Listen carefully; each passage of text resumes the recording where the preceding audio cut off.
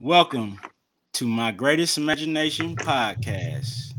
I am Josh Lamar Morris III, co host. I welcome my special guest, Jaleel Williams, producer, screenwriter, director of film.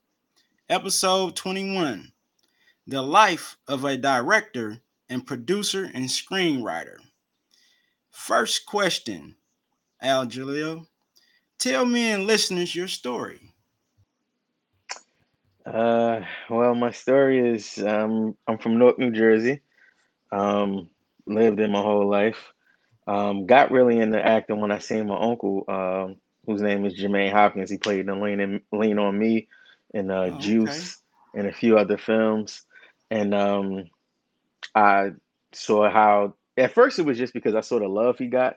So that's why I wanted to do it. But I started to fall in love with it the more I acted and, did school plays and stuff like that. And yeah, I mean, in high school, I took it a lot more serious. That's when I wrote my first script at 17, and we was gonna film it, but it was towards the end of the senior year, and nobody came to school, so we couldn't really film it.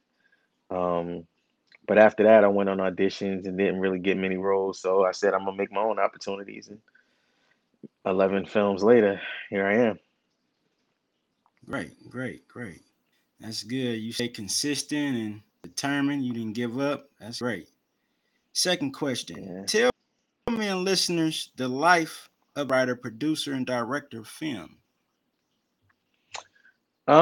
Well, I'm being transparent and honest. I don't live that life completely right now. I still work a job and finance myself.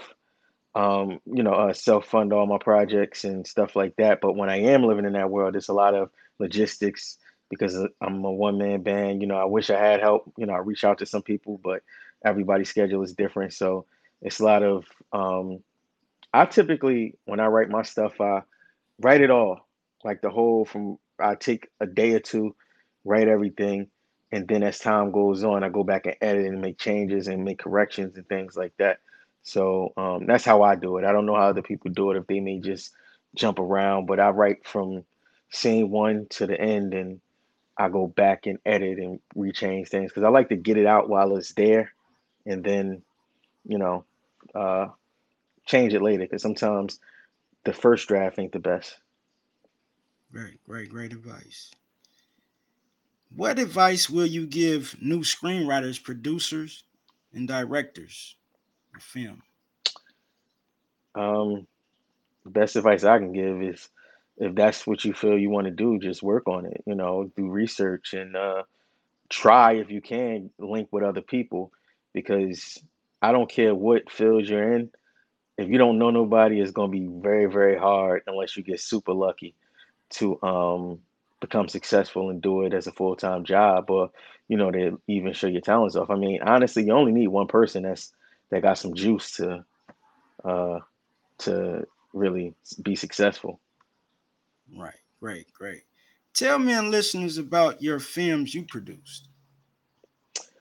Um, well, the first two were All Gone and Two Sides.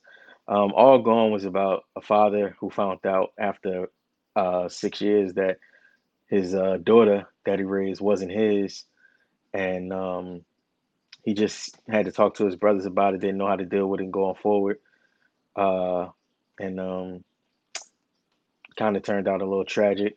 Two Sides is about two friends who grew up together, and one went to college, one stayed in the streets, and a few years later, the one who went to college came back and is, trying to get his man to leave the streets alone and come, mess with him and kind of have a tragic ending. The type of films that I make are typically real life situations and some of the things that I've been through and some of the things that, you know, just happen. I mean, my two latest films, which is The Word, which in short is about black man Eric and his white friend who they've been friends for a long time. The white friend's name is Ryan, and Ryan is very wealthy, and he always tries to help Eric. Trying to give him some money. Just give him gifts because he's not trying to buy his friendship. Eric is the only friend that's there for Ryan, not for what he can do for him. and Ryan is like, I can't really like, treat you how I like to because your pride. So Eric is a guy kind of like myself who says the N word a lot. And Ryan one day says, "How about I buy it from you?" And he's like, "What? Buy the rights to say the N word?" And the short film is from a feature film that I wrote about the 2 week trial period of him uh, wanting to buy the N word, the rights to say the N word from Right. Eric. Um, and a lot of people say, I just say, if you can watch Marvel and all these other movies, just suspend your belief for a second and believe that this can happen. It's the first time in the history of the world somebody's selling their rights to use a word, meaning that they can never use that word again, at least not publicly. So the film is about Eric, pretty much. Like, he's selling his rights to say the word. Now, it's two ways that it can really work out, and neither one of them are good. Since he's put it out there now, if he doesn't take it, because it's a lot of money, life-changing money for a lot of people will say he's being selfish and wants to just keep using that word. Now, if he does take it, wait, okay, am I frozen? No, you good. I hear Can you you. hear me? Okay. Um, and Eric says, it's like Eric is like, if I don't take it, then people will be like, oh well, it's just this word, and I could have sacrificed the word for the greater good. But if I do take it, people will say that I'm a sellout, and then it's like if you don't help people, you may not help them enough, or you help them too much. Or it's just a whole big thing with that, and that's what the short film is about. Like the decision Eric has to make since he made an announcement, and people won't be watching. And the other film, Hand in Hand, is about a gun that goes from one person to the next person. The person that it starts out with, who has the gun in the beginning, it gets back to them. That's like the best way to tell it without no. It's the gun goes from different people, different couples and people, and they have the gun and use the gun and ditch the gun. Right. That's the best way I can tell it without giving too much away for both of those projects.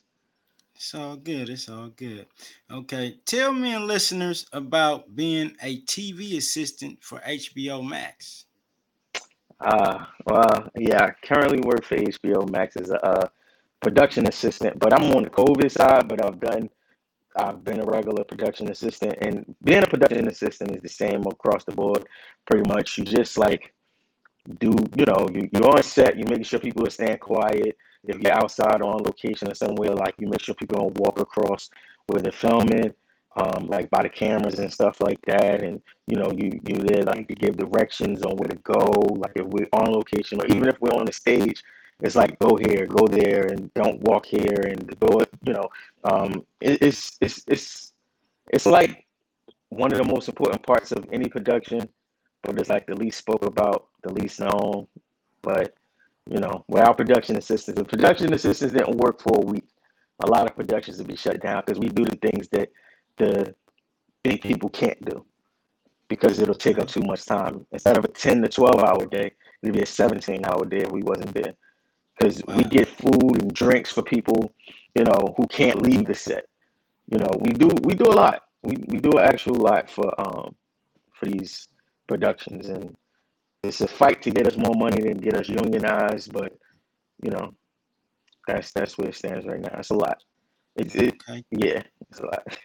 Great. Great. Great. Tell me and listeners about your acting career. Um, well, my acting career was pretty much some plays I've done when I was in school and um, things that I made myself.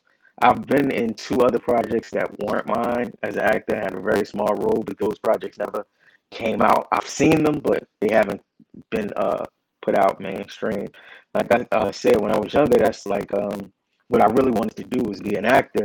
And the older I got, and the more I started doing, my own projects, I'm like, it's kind of hard to wear all these hats, and you got to take them. You got to decide which one you want to do, especially if you know um, you put in a lot of time and effort.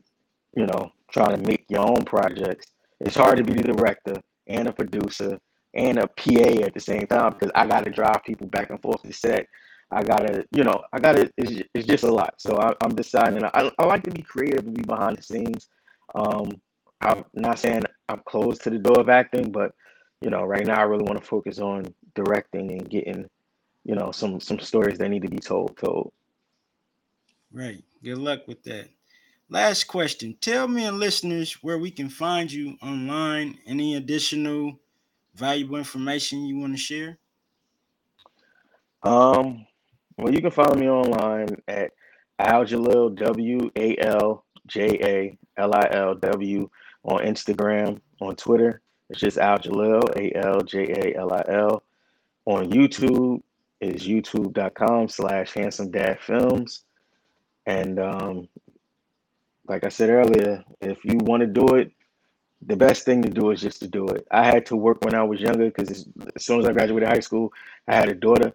So I didn't really have that time. Like I could have, but I was just focused on trying to be a good dad and be there and be supportive that I didn't really think about my career furthering it, at least for 3 years, because, you know, I had responsibilities to take care of. But if you got an opportunity, and you're passionate about it, just do it. Reach out to people. There's a lot more programs than it was 10 years ago, 15 years ago when I was younger.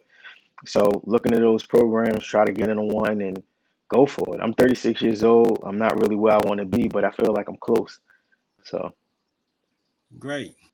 Great. Thank you for coming on and being my guest on my Greatest Imagine podcast. And thanks for look having me. forward to talking to you in the future, maybe even networking. I got you. Thank you. You're welcome.